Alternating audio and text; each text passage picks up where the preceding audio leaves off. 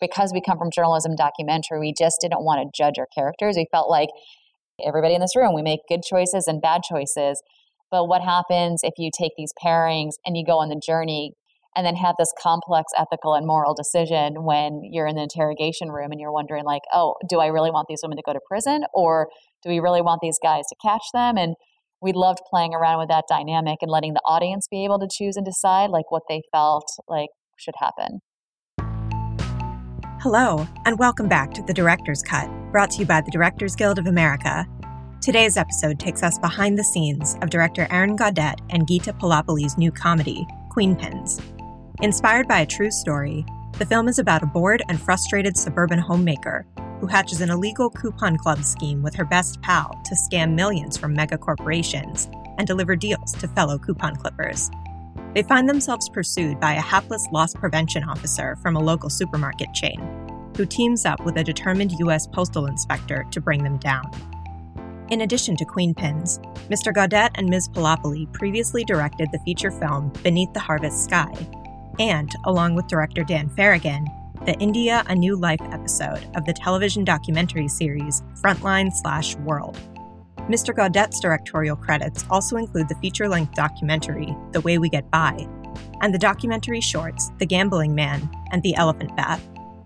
Following a recent screening of the film at the DGA Theater in Los Angeles, Mr. Gaudet and Ms. Pullapilly spoke with fellow director Cindy Chupack about filming Queenpins. Listen on for their spoiler-filled conversation. This is such a fun movie. Thank you. That was the plan.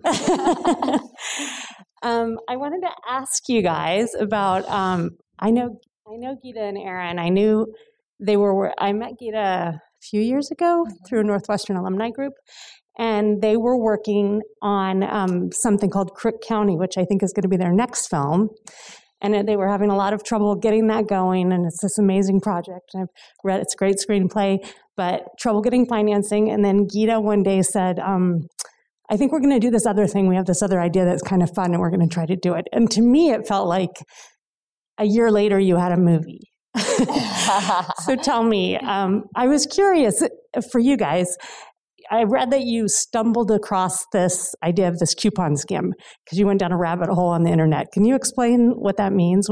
How did you look? What were you looking for? Sure. So as probably everyone in this room knows that when you see a good article in a magazine or something, it gets optioned by Brad Pitt's company or George Clooney's company. Like we're always the last in line. And Aron and I come from journalism and documentary, so we love taking deep dives on the internet. And I don't even know where I was when we started. I think I started on the FBI blog, actually, on an FBI website, but then eventually ended up on a coupon blog. And on this coupon blog, it just had 3 sentences, a little blurb about a $40 million coupon scam and the name of the detective sergeant investigating the case. And I showed it to Aron, and we immediately were like, we should just talk to this detective and see what's the deal. And after talking to him, we got in our car and drove to Phoenix. And was there anything you had to option, or did you have to talk to the real people, or was there any challenge to doing something based on a true story, like how you had to diverge? Or I mean, when he told us the story and he would show us photos from the investigation and actual coupons the women had used, and kind of laid out the whole framework of what happened and what kind of money they made and what they did with their money and all of this stuff. It just seemed absurd because it was counterfeit coupons and it was millions of dollars and postal inspector SWAT teams and all of this stuff. So it felt like a comedy, but when he would talk about the real women, like they were criminals and probably not likable. So to us, it always felt like more of like a Robin Hood story. So I think pretty quickly we were like, oh, we should just take the framework of the scam and then create our own characters and tell the story we want to tell within that. And was that detective kind of hard scrabble? Was he the impetus for like Vince Vaughn or the other character? Or I think you just half and half, if we were to be honest. I mean, he would talk to us about how, the women were criminals and the corporations were victims. But he's a police officer, so that's where he's coming from. But for us, we really felt like we want to root for the women. We want to we were feeling pretty undervalued in Hollywood at that point. That other script you were talking about kept getting financing and falling apart, getting financing, falling apart. We would go into meetings and financiers would say, we love the script and we love the cast you've put together, but you guys have no value. And we would hear that. And, after a while, we didn't really realize it when we wrote the script, but eventually we were like, we're kind of Connie and JoJo. Like, we feel undervalued and discounted, and we want to try to find a loophole to success.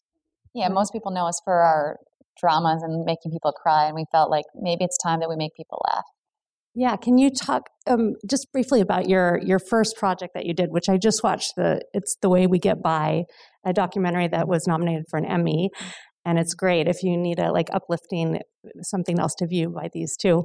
Can you talk about how that got you into filmmaking?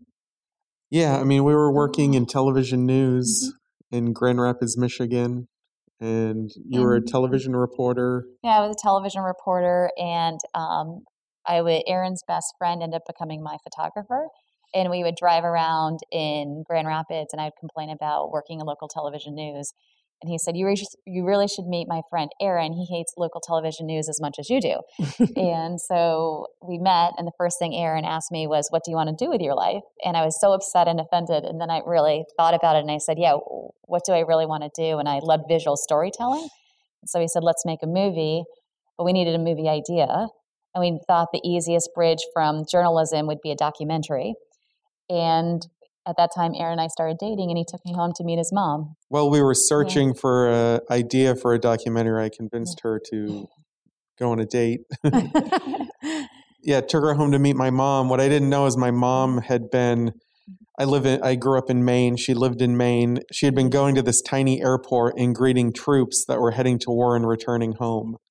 1.5 million troops have gone through this little airport because of the location. And we went there, and she got a call at 2 a.m, and we followed her down to the airport to find, it's like 50, mostly senior citizens, a lot of veterans.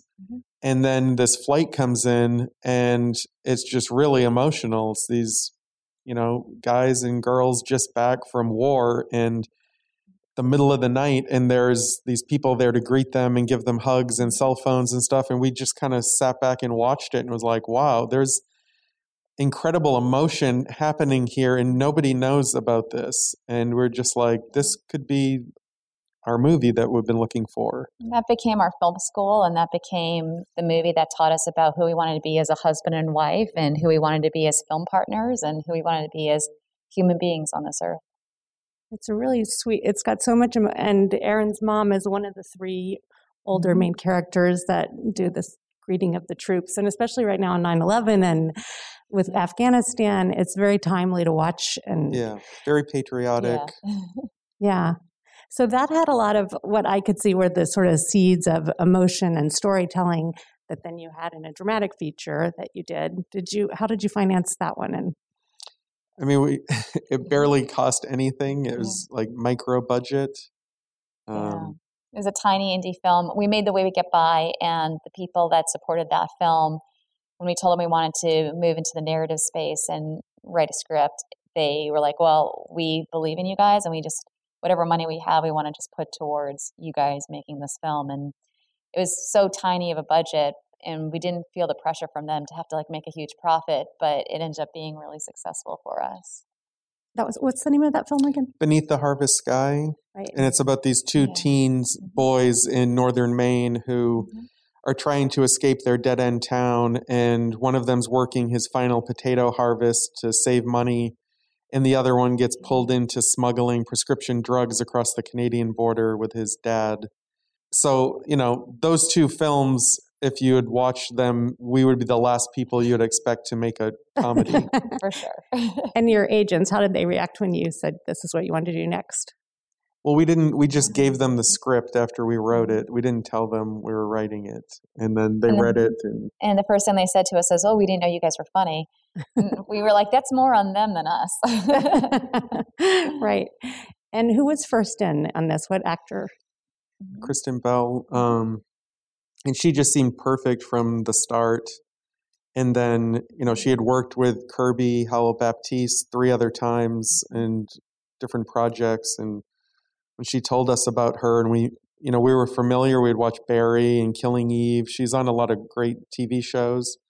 When we met her, we just couldn't imagine anybody else as JoJo after that. And we just knew they would have such great chemistry together. And with Paul Walter Hauser, we had always wanted to work with him, and he read the script and really loved it, and it was kind of perfect timing. And then we were like, well, who would pair well with Paul? And he had mentioned that he had always wanted to work with Vince Vaughn.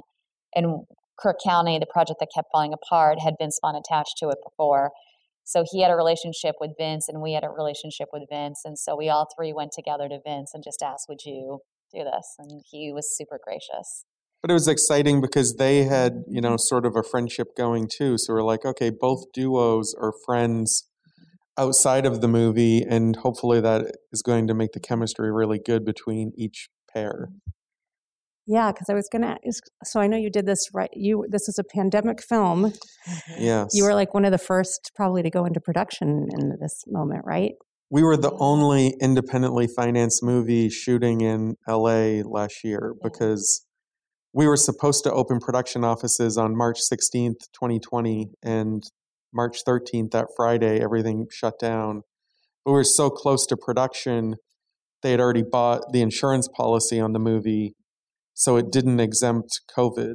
And once COVID hit, that was probably the first insurance policy that didn't exempt COVID, right? Once COVID hit, no other independent movies could get insured because it would always exempt COVID. So they were like, your insurance policy is almost like a golden ticket. Huh. So even though our financing had fallen apart, they were confident that somebody's going to need content. Maybe we can get this off the ground. The problem is our budget wasn't going to get any bigger, but now we had a third of it was going to COVID costs. So we had under $7 million to make the movie with. Yeah, our first AD, Kim Winther, is here today, and I think he definitely helped keep this set going and getting us to the finish line in a way that we never could have pulled it off without him. It looks so much more expensive than that. It's like a big budget movie. Well, was. It was challenging. It's a whole new department on a film set, so it was a lot to kind of figure all of that out and make sure everybody was safe, but also felt safe, and, getting everybody's buy-in. Everybody was excited to work, but also everybody has families, and it was, pre-vaccine and the height of the pandemic in LA. So it was a lot of challenging. sacrifices. Yeah. Right. Were you all just in a bubble together, basically?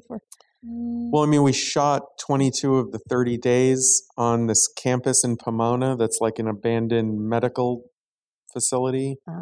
But, we went home every night. But that was the big challenge, is getting everybody's buy-in, because we could keep them safe on set. But when they went home, we're asking them to kind of quarantine and not do anything. And, we're going through the election and Thanksgiving. And right.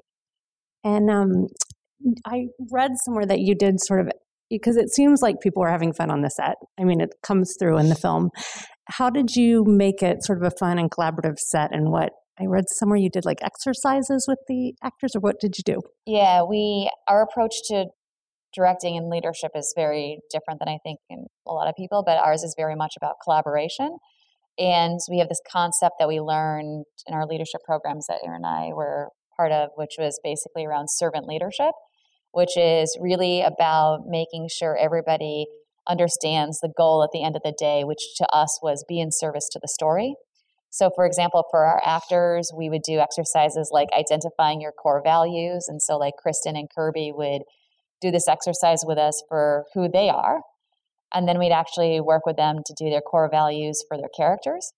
And so when we were on set, it was a lot easier to understand character and story because, Kristen would say, well, one of my character's core values is achievement. Yeah. We did it with all of our department heads too. We know Kim's core values now. He did the exercise. Yeah. So you did the exercise of what's your personal core value, and then what do you think your character's is? Yeah. And then what was great about that is it was really just sped up the efficiency of understanding how, if we needed something from story or performance, we could quickly identify it based on each character's core values. And what were Vince's and Paul's? We can't really share. The thing about sharing core values is they're personal to each individual. Okay. But we did the same exercises with them too. And, I think why I think Paul and Vince's characters work so well is because they kept going back to those values. Mm-hmm. That's cool. And then how is it directing as a married couple? What's the best part and the worst part? That's a tough question. I mean, we're going to break up their marriage. we write and direct together, so our entire lives is a collaboration. Every day it's like a 2-person writer's room, and I think anytime we bring more people in there, we're kind of inviting them into our marriage. So then even when we're directing, it's like you're inviting 150 people into your marriage in some ways, and we're not like arguing on set or something. We've heard some like sibling co-directors, there's like a lot of disagreements. I think we hopefully like prep a lot and come prepared, and on set it's more execution hopefully, and not figuring out what we're trying to do. I think from the script stage, Aron and I, female, male, very different cultural backgrounds. So when we sit and write, it really comes down to making sure we're aligning our vision on that page. And all of those choices and details are made in that writing process. So we kind of like, roll up our sleeves and kind of have our little bouts in that process. But once we agree, like no word in our script ever goes onto our page until we both agree on it. So you have to have extensive conversations at that point. But then once we're getting into production, all of those conversations have had 100 times over. So then we know exactly what we want to achieve. We just have to figure out how to achieve it. Like the script is our merged visions. So that is really important. But then when we get there, we're not precious with the words. The first thing we tell our actors is, there's a way to say it that feels more honest, more natural. We're open to that. And when we direct, we have 2 separate monitors because we don't want to be influenced by each other. Is we want to make sure that if we feel like, Aron sees something or I feel or see something, that we're not influenced by each other, but we know when we have it, we both have it. And it really gives comfort to our actors to know there's like, 2 sets of eyes looking at a performance or story with them. Right. And do you divide and conquer any part of the process? Like, is there one part that one of you does, or you do everything together? Everything together, which is how the DGA likes it too. Yeah. Right, I guess so. No, like we're better together. We always feel like it's important to just tackle each thing together and not try to do that, because I think, we wouldn't want to move past any point without both of us agreeing that it's right. Right.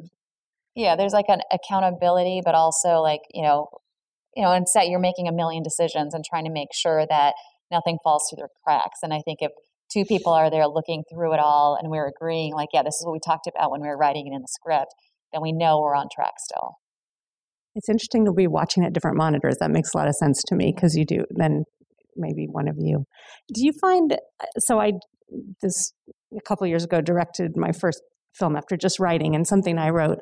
And did you find when you're watching, it's a totally different muscle? Like you said, you're not precious about the words and they're your words, but you're like, are you able to be in the moment watching, or do you ever find yourself not in the moment and have to kind of recheck? And I found that to be a challenging part. Did you guys? To us, to me personally, I feel like I love what the actors bring to what we write on the page, and it's exciting to see their interpretation of it. Whether it's the right interpretation or not, it's exciting to know, like, oh, that's the perspective that they're coming from. And then it's like, okay, like clay, now let's mold it into what we really need for story first. And then if we feel like we're getting that, then we look at all the different options. Because even in takes, in the edit, it's always like, oh, well, we like this performance, but this is really something unique that might actually push the story forward based off of a look or something. Right. I think for me, we came from documentary. Whenever I'm watching them, I'm always just wanting to feel like suddenly it feels real and honest, and it feels like almost real life. And when it clicks, you kind of feel it. Mm-hmm. And then I come from editing, so I'm always just kind of thinking like, okay, do we have, like, if we do this, can we now go to this, and trying to just think like how it's going to cut together, I guess. Was there anything in editing that you ended up changing a lot or adding, or like, was the voiceover always part of it? Were any sequences reordered a lot? Did you find anything you were missing or wish you had? I mean, there was the voiceover at the beginning and end was always a part of it, but we rewrote it probably 50 times. In The beauty of voiceover, and, you can. we would like text Kristen and be like, we need you to record something again, and just trying different things. And as it was really hard during COVID. Normally you would do test screenings and stuff, especially with a comedy, and we couldn't do any of that. So, it was showing little groups of people and having them fill out these long surveys and, just tweaking stuff. And it's like, oh, like it's always like, oh, that's what they think, or they're confused by that. Like, how can we change that? And things like that. But we were showing people a cut, pretty quickly. 2 weeks once we got into our director's cut, we started showing people our cut because we knew that we already knew that it was going to be a real problem with COVID. We were already editing remotely. So we needed to get feedback in real time because we knew we only had a certain amount of weeks to turn in that director's cut. Well, and we couldn't show 200 people at once. So it would be like, okay, we're showing 20 people this weekend, and there are like 3 people here and 2 people there. And so we're just like, we need to be showing people all the time if we're going to actually get a large group of people to see it. Right. Smart. Yeah. Does anybody in the audience have a question you wanted to bring up? Or I have a few more questions, but since we're a small group, if anybody wants to ask anything. I can tell you one thing we learned the hard way is film critics really do not like scenes. So even when it's him and he's adorable. They really don't. But now we're going to write one into every movie we do from here on out because we enjoy them. And also, like when we did our surveys, that was the most popular scene. That was the interesting thing is it was like an 80-20 split on how people felt about it, and 80% really loved that scene. That was like their favorite scene in the movie. That's when we realized that the difference between critics and just audiences. Yeah. Well, I was going to ask you guys, what was maybe the most fun scene to film? Like a scene where it just worked when you were filming it, and you're like, this film might work because this scene works so well. I mean, I think the scene where people on set were laughing the most was when we were shooting inside the SWAT truck. And it was just this giant, ridiculous thing that, they're going after these women with coupons, and just something about Paul in that SWAT helmet and plaid shirt inside that environment. And I think we're all just like they were riffing a lot in there. And, there's a lot that wasn't in the movie that was just very funny that night. I remember that being something that like the whole crew was just kind of dying laughing at the stuff Paul and Vince were going back and forth with. Yeah, I think like that was definitely a great scene for us to know like, okay, we have something that we feel like confident when we get into the edit. And then like even when you see all the Lamborghinis and all the stuff like from the luxury high end, we were like, okay, this looks like a much bigger movie than what we're making. We felt like the scope was there. The stuff in the airplane hangar cost more than our movie. So we were, the actual value of it. Yeah, like that RV that was there was like $2 million.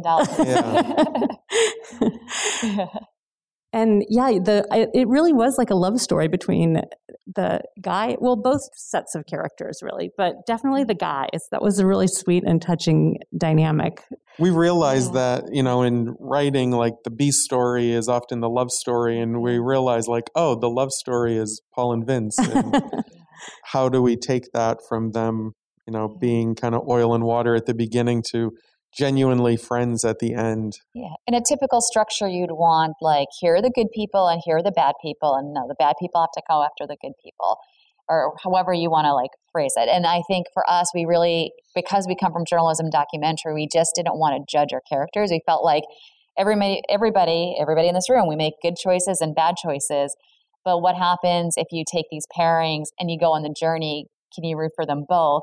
and then have this complex ethical and moral decision when you're in the interrogation room and you're wondering like, oh, do I really want these women to go to prison, or do we really want these guys to catch them? And we loved playing around with that dynamic and letting the audience be able to choose and decide like what they felt like should happen. And also in buddy comedies, it's usually like 2/3 of the way through. They have to get in an argument and kind of storm off and mope around for 5 minutes and then come back together and then conquer. And we're like, how can we, not do that? How can we have them be like loyal friends the whole way through, but have this external thing bearing down on them? That was a big conversation we had for a long time in the writing process, because it was really important to us. Aron and I are best friends, but also like we have a lot of friends. I have a lot of girlfriends that I've been friends for years, and they go through tremendous obstacles in their lives. I've gone through tremendous obstacles in my life. And usually your friends lift you up. My friends, if you have a good friend, they're lifting you up and helping you try to figure out how to get through that obstacle. They are not usually the obstacle. Yeah. And we really wanted to make this about what a true, beautiful friendship could be like. And then with the B storyline, how can we make their ending satisfying? How can they end up as friends? Exactly. Right. And then the plot basically is the twists the obstacles, the big act moments.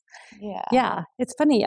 You don't miss it. You don't miss that like argument between friends. And I've often felt that, especially about female buddy comedies. Like I feel the same. It's not usually they're not I feel like our antagonists are usually within a bit more than without.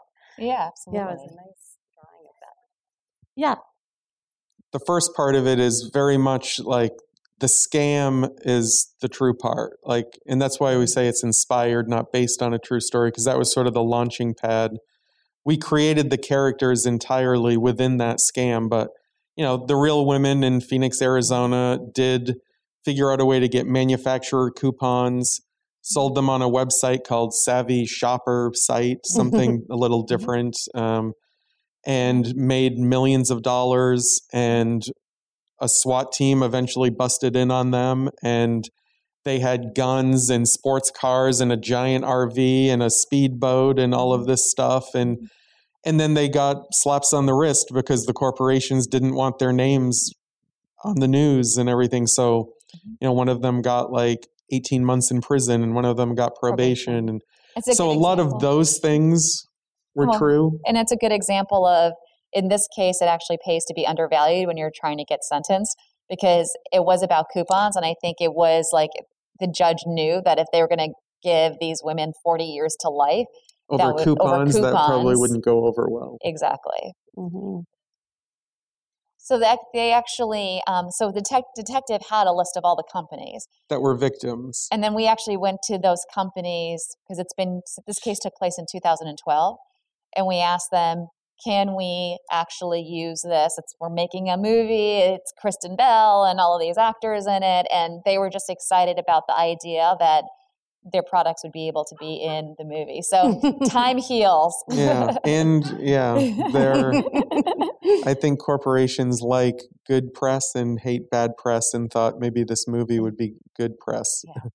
And then the second question, in terms of like keeping it grounded in journalism and kind of going and taking creative liberties, all of our other scripts are like 99.9% accurate to what usually happens in this. Much more life. Based on true stories and very close to the truth. This one just felt like when we had that jumping off point. Yeah. And I think like, typically when we do research for a movie that we want to write and then direct, we spend like a year and a half just doing heavy lifting in the research. And when we heard about this project, it was like end of 2017. And at the end of 2017, my dad died. And Aron's mom had passed away a few years beforehand. And we just kind of felt like, the time that we're grieving, like, do we really want to dive into something really heavy and serious? Or could we find something that maybe was a little lighter, and also we could maybe talk more about our personal journey of what we were struggling with in Hollywood, but use it under a different lens. Like, we felt like undervalued and discounted, very much like a coupon. And we really loved that idea of what happens when you're trying to find your worth in a place like Hollywood. And we purposefully, after Crook County fell apart for the third time, we purposefully were like, okay, we're going to write something that's a little more commercial, a comedy, a lower budget. Like, how can we get something made so that we can change our value? Mm-hmm. So a lot of it was conscious decisions. And, when STX sold domestic streaming rights to Paramount Plus for this huge amount of money, like 2 months ago or something, we had a moment where we were kind of like, okay, mission accomplished. Like, it was 3 years doing that, but we did change our value in the industry by making the movie. And do you still want Crook County to be your next project now, or how are you feeling about that? And does it seem like doors will open easier? We hope so, yeah. But I mean, there's that. We also have another movie. It's untitled right now, but it's based on a true story of this investigative journalist in Boston who spent 4 years investigating and exposing the Sackler family that owns Purdue Pharma, makers of OxyContin. Very much sort of like a spotlight kind of perspective. It's about the opioid crisis, but it's really told through this reporter's journey of uncovering all of it. And a big reason why the Sacklers' names are so in the news now and they're kind of having their downfall is because of things that he got leaked from sources. And so that's another, not a comedy, another important story that one of those two hopefully is our next movie.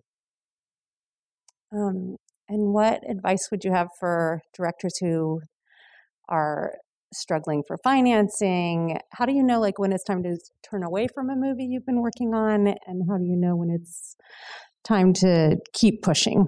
Well, with Crook County, it was set up and financed 3 times and then fell apart 3 times. And each time, the only way we would try to be able to get it financed was by cutting the budget. And by cutting the budget, what they really mean is cutting the script. And the script, though, is the foundation for making a great movie. So the more you start cutting that script, the more you know it's going to be a worse movie. You can't start with a bad script and make a great movie. But if you start with a great script, you have the opportunity to make a great movie. And so there was just a point where we knew that we wouldn't be able to live with the version of the script that we had to cut it to. And Aron said, when you're driving in a car and you feel like it's going off the cliff, you need to start to jump out. And that was to us when we had to start cutting the script. Well, the third time it fell apart, it was partly like us walking away from it because we actually had financing, but what they were saying is we can't give you what we said we were going to give you and what you actually need to make the movie. We're going to give you much less. And we're just we can't make the movie the way we want to make it for that amount. And you can only make it once. Yeah. You can't get up and then go back 3 years later and be like, let's do it again. So we're just we can't make it for that amount of money. So we're not going to we're going to make something else and then come back to it. Yeah. And it was just, a conscious decision of, we wrote something that was in the exact movie we would want to go see in a theater. And at that point, with our team saying, just do it for less, get it made, whatever, it's yeah, but now it'll be a movie we don't even want to see. So why are we going to do that? I think you have to just not, there's a million compromises in any movie you have to make, but instinctually, if you're a writer-director in particular, that there are certain choices you will never be able to live with for the rest of your life if you see that movie out there. And you just want to avoid as many regrets as possible. So that's kind of has always been our goal, which is how can we live with knowing that the movies that we're putting out there, we're proud of, no matter how difficult and challenging, and whatever choices we make we're going to compromise on are the ones that we can live with. And we've built our whole lives so that we don't have to do things for money. We have no children. We have no we have no debt. We rent all of this stuff because you hear it's I did that movie because I had a mortgage or my kid was going to college. It's we've built our lives so that we don't have to do anything for money because we don't need a lot of money. Yeah. So when they're saying to do it, it's just we no. Right. You don't have the one power over me that most people in town. Yeah. Exactly. Mm-hmm. Well, and you guys have the fortitude to know you're going to do it eventually your way, not that you're at the mercy of the town, which is a hard thing to remember, I think, as directors sometimes. Yeah, we're okay saying no because we know what our journey is. Every director's journey is different. Our journey is going to be made by the choices and decisions we make, but we will never chase money, and we never chase just the idea of a shiny object out there. It's really important to us to understand why Aron and Gita need to tell that story. We do suffer a lot, Yeah. but we Well, we hang out with Buddhist monks now that taught us to embrace the suffering. Yeah. And that's how you grow. So we're trying to do better. Yeah. Right. Probably our best friend in Hollywood is Allison Jones, who cast the movie and has cast like every great comedy show or movie in the last like 3 decades. And she's just very good at that, like finding people that actually feel real and don't feel like it's an actor playing a cashier or something. Yeah, we've had a relationship with Allison for over 10 years now, and we talk about casting with her all the time. And so when we were laughing because our last movie Allison cast was Beneath the Harvest Sky, which is a drama, and we were so excited that we could actually give her a comedy to cast finally because this is right in her wheelhouse. And she cast Beneath the Harvest Sky for free. Yeah. And we didn't know her then. We went to her with this little indie drama, and we just like Gita cold called her office and sent the script, and somehow she read it. And she was like, "Did you send this to me because of my ties to Maine?" And we're like, "We didn't know you had any ties to Maine." And she actually, her sister's husband's family was from like this tiny town in northern Maine where we were making the movie. And Allison was like, "I don't think you have a lot of money. I'll cast this for you for free." And actually flew to Van Buren, Maine, a population of 2,000 people, and did local casting herself. Like, she's just been like such a supporter. She's a legend. So hard to get. So that's amazing. That what's great with Allison is she doesn't send you a million names because you don't need a million. Like when you're dealing with Allison, we talk creatively about what we're looking for and why that specific part we want, like the grocery store clerks. Like we wanted to feel real, but also like every grocery clerk that we've always asked for things in the line, trying to find a product or something, definitely has a unique personality about them. And we also wanted those store grocery workers to feel like they came from the documentary world. So she literally would send us at most like 2 or 3 people for each of those different roles after she like curated it so well. And then we would know, okay, this is the best of what we're looking at. Let's figure out what we want. And then every once in a while you get lucky, like we're still looking for this FBI agent to play the scene opposite Paul. And, you know, we're shooting a scene with Joel McHale and Kristen, and Joel's like, "What about Stephen Root?" And we're like, "Yeah, if you can get Stephen Root, that would be great." And, you know, him and Kristen shoot a little video and he texts it to Stephen Root, and suddenly he's up for playing that role and coming in for a day. And, you know, and then to see him and Paul together was just great. So you also get stuff like that where suddenly Stephen Root's willing to be, you know, a one-day role in the movie, and it just elevates that scene. I think part of that process for some of those roles as well was just that collaboration that we talked about. Like Kristen wasn't afraid of opening her Rolodex to be like, if there's someone to play the doctor or somebody that we needed, and she was like, "Well, let me just call this person and see if they're available." So it was really just like everybody rolling up their sleeves and just trying to find the best cast possible for us. Kim is friends with Nick Cassavetes, and suddenly he's the leader of the militia. That's a nice compliment to you guys, though, because your cast doesn't open up their Rolodex unless they feel like they can trust they're friends with you as directors and the project, and so it showed. Everybody seemed to be having a good time, so that makes a difference. Is there any last thing you want to?